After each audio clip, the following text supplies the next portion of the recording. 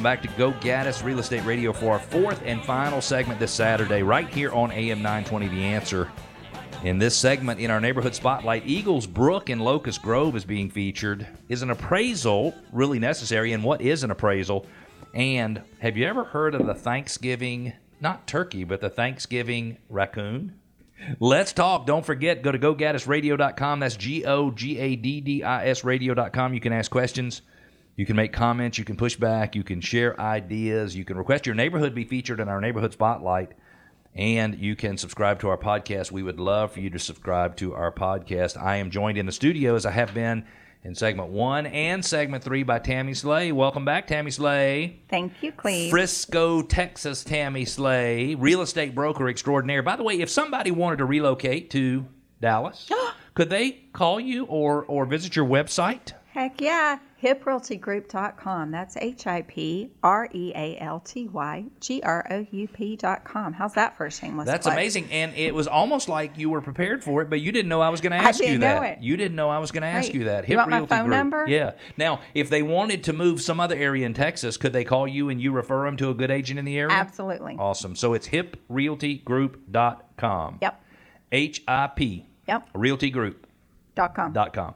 Okay. In our neighborhood spotlight segment, and Tammy, I know you love these segments where we take one specific Metro Atlanta neighborhood and we call out critical changes over the last 3 years so you can see what's happened to pricing and all of that. And one of your favorite parts is when we look at how much additional equity people have gained in that neighborhood over the years. So this week we are featuring Eagles Brook, which is in Locust Grove, which is in Henry County. You take I-75 south from Atlanta. It's a little south of the airport, Tammy. To exit 212, go right onto Bill Gardner Parkway for approximately 2 miles, and the neighborhood is on the right. In 2020, now there's a total of 343 homes-ish in the neighborhood, always a little plus or minus. In 2020, there were 12 homes sold. Now, Tammy, how many homes would we expect to be sold in a neighborhood of 343 houses every year? Do you know? 7%. 7%, so 23, 24, something like that. And so 12 is low. 12 is half of what you'd think we would have in a normal market. Good for you for knowing that answer. Homes took an average of 120 days listing to contract, Tammy.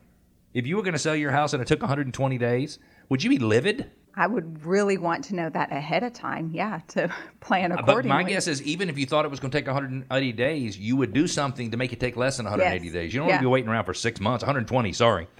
Average sales price was $389,558. That ranged from a low of $275 to a high of $475. Homes sold at, on average, about a 4% discount. So sellers had to reduce their price 4%. Before going under contract. In 2021, there was only 6 homes sold. We'd expect that number to be 23, 24.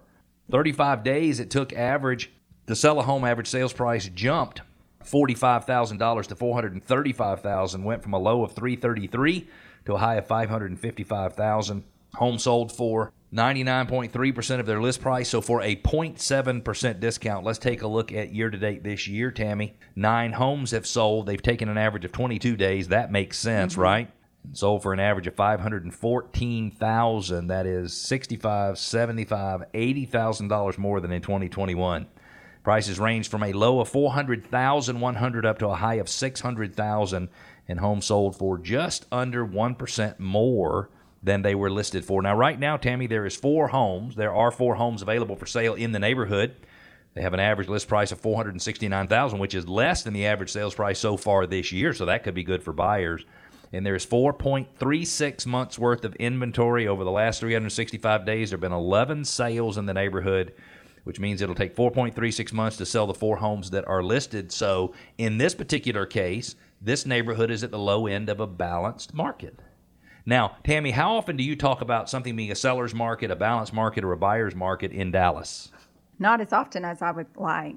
Oh, really? Mm-hmm. Okay. So I find it very, very interesting. So what that means is based on how long it's taken to sell all the houses in the past year, it means it'll take 4.36 months to sell a house. And you as a seller, if it's going to take longer than 4 months to sell a house, you don't feel like it's really a market that is leaning toward you as the seller. You feel like it's more balanced. It's a low end. So 4 and 5 months is a balanced market. Under 4 months is a seller's market. Over 5 months is a buyer's market.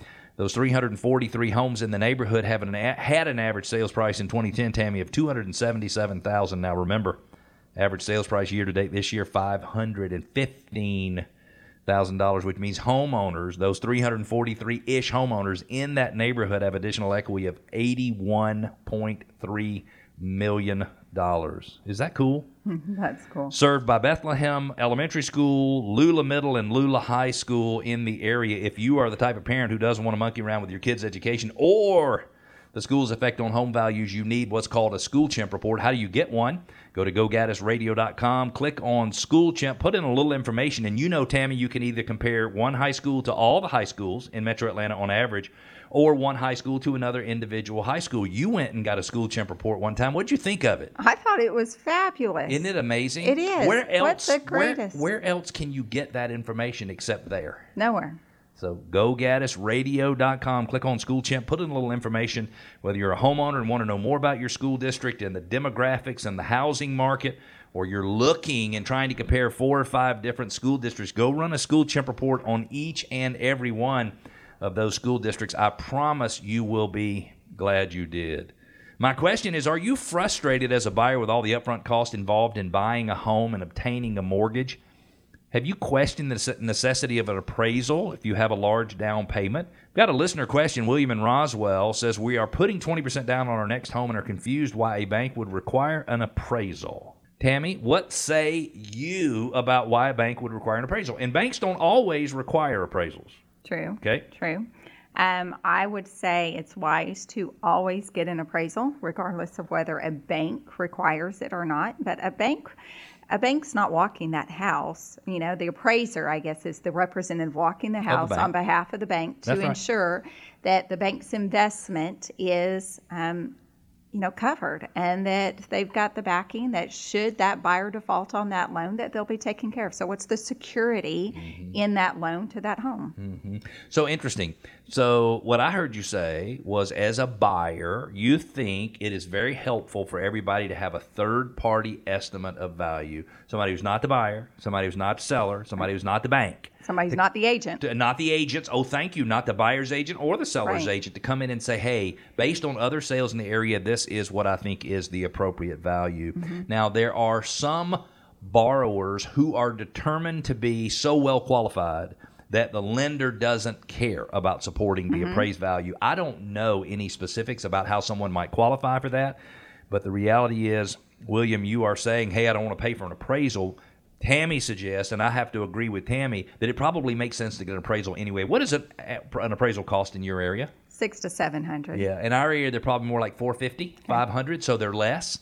And so I think it's an affordable thing to do, and at least it allows you to understand what an independent third party's assessment of value is for that home. I'm glad you and I are on the same page, Tammy. Yeah. We nailed that one, didn't we? We did. If somebody's got questions about real estate in Atlanta, it's 770-497-0000. We'll take good care of you. Or GoGaddisRadio.com. If somebody wants to move to Dallas, Texas, it's HipRealtyGroup.com, HIPRealtyGroup.com. Tammy.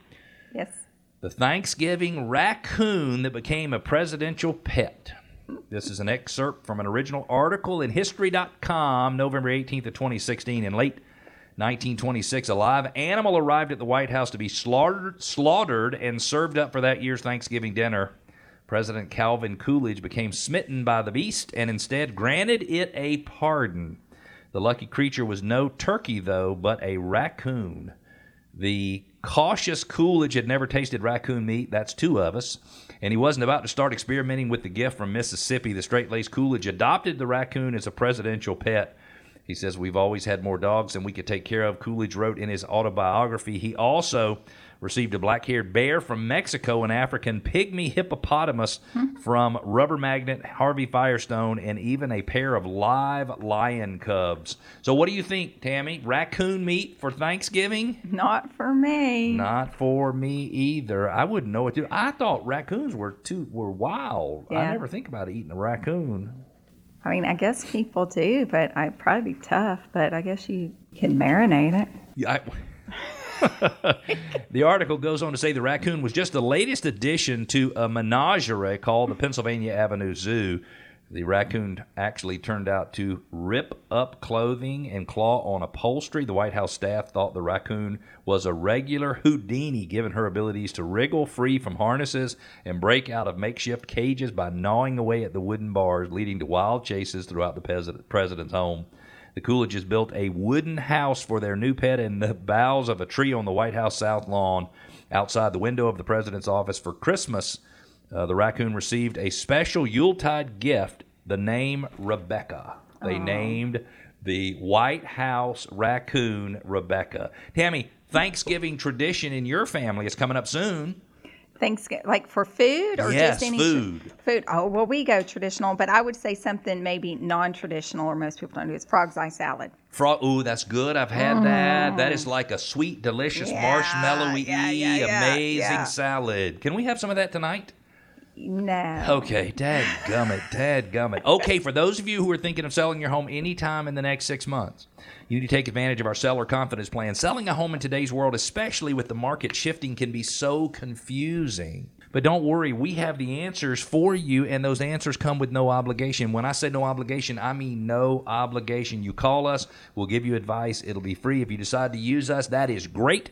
If you decide you want to use someone else, that is okay too, because we want to help. 2 ways to get us. GoGaddisRadio.com, GoGaddis Radio.com, or 770-497-0000. Tammy? Yes. Thank you for being here. Well, you're welcome. Will you come back and do this again next time you're in town? I would love to, yes. Thank you for having me. We're going to take a 7-day break, and we will see you back here on AM 920 next Saturday at 9 a.m. We'll talk to you then, Atlanta. Have a great week.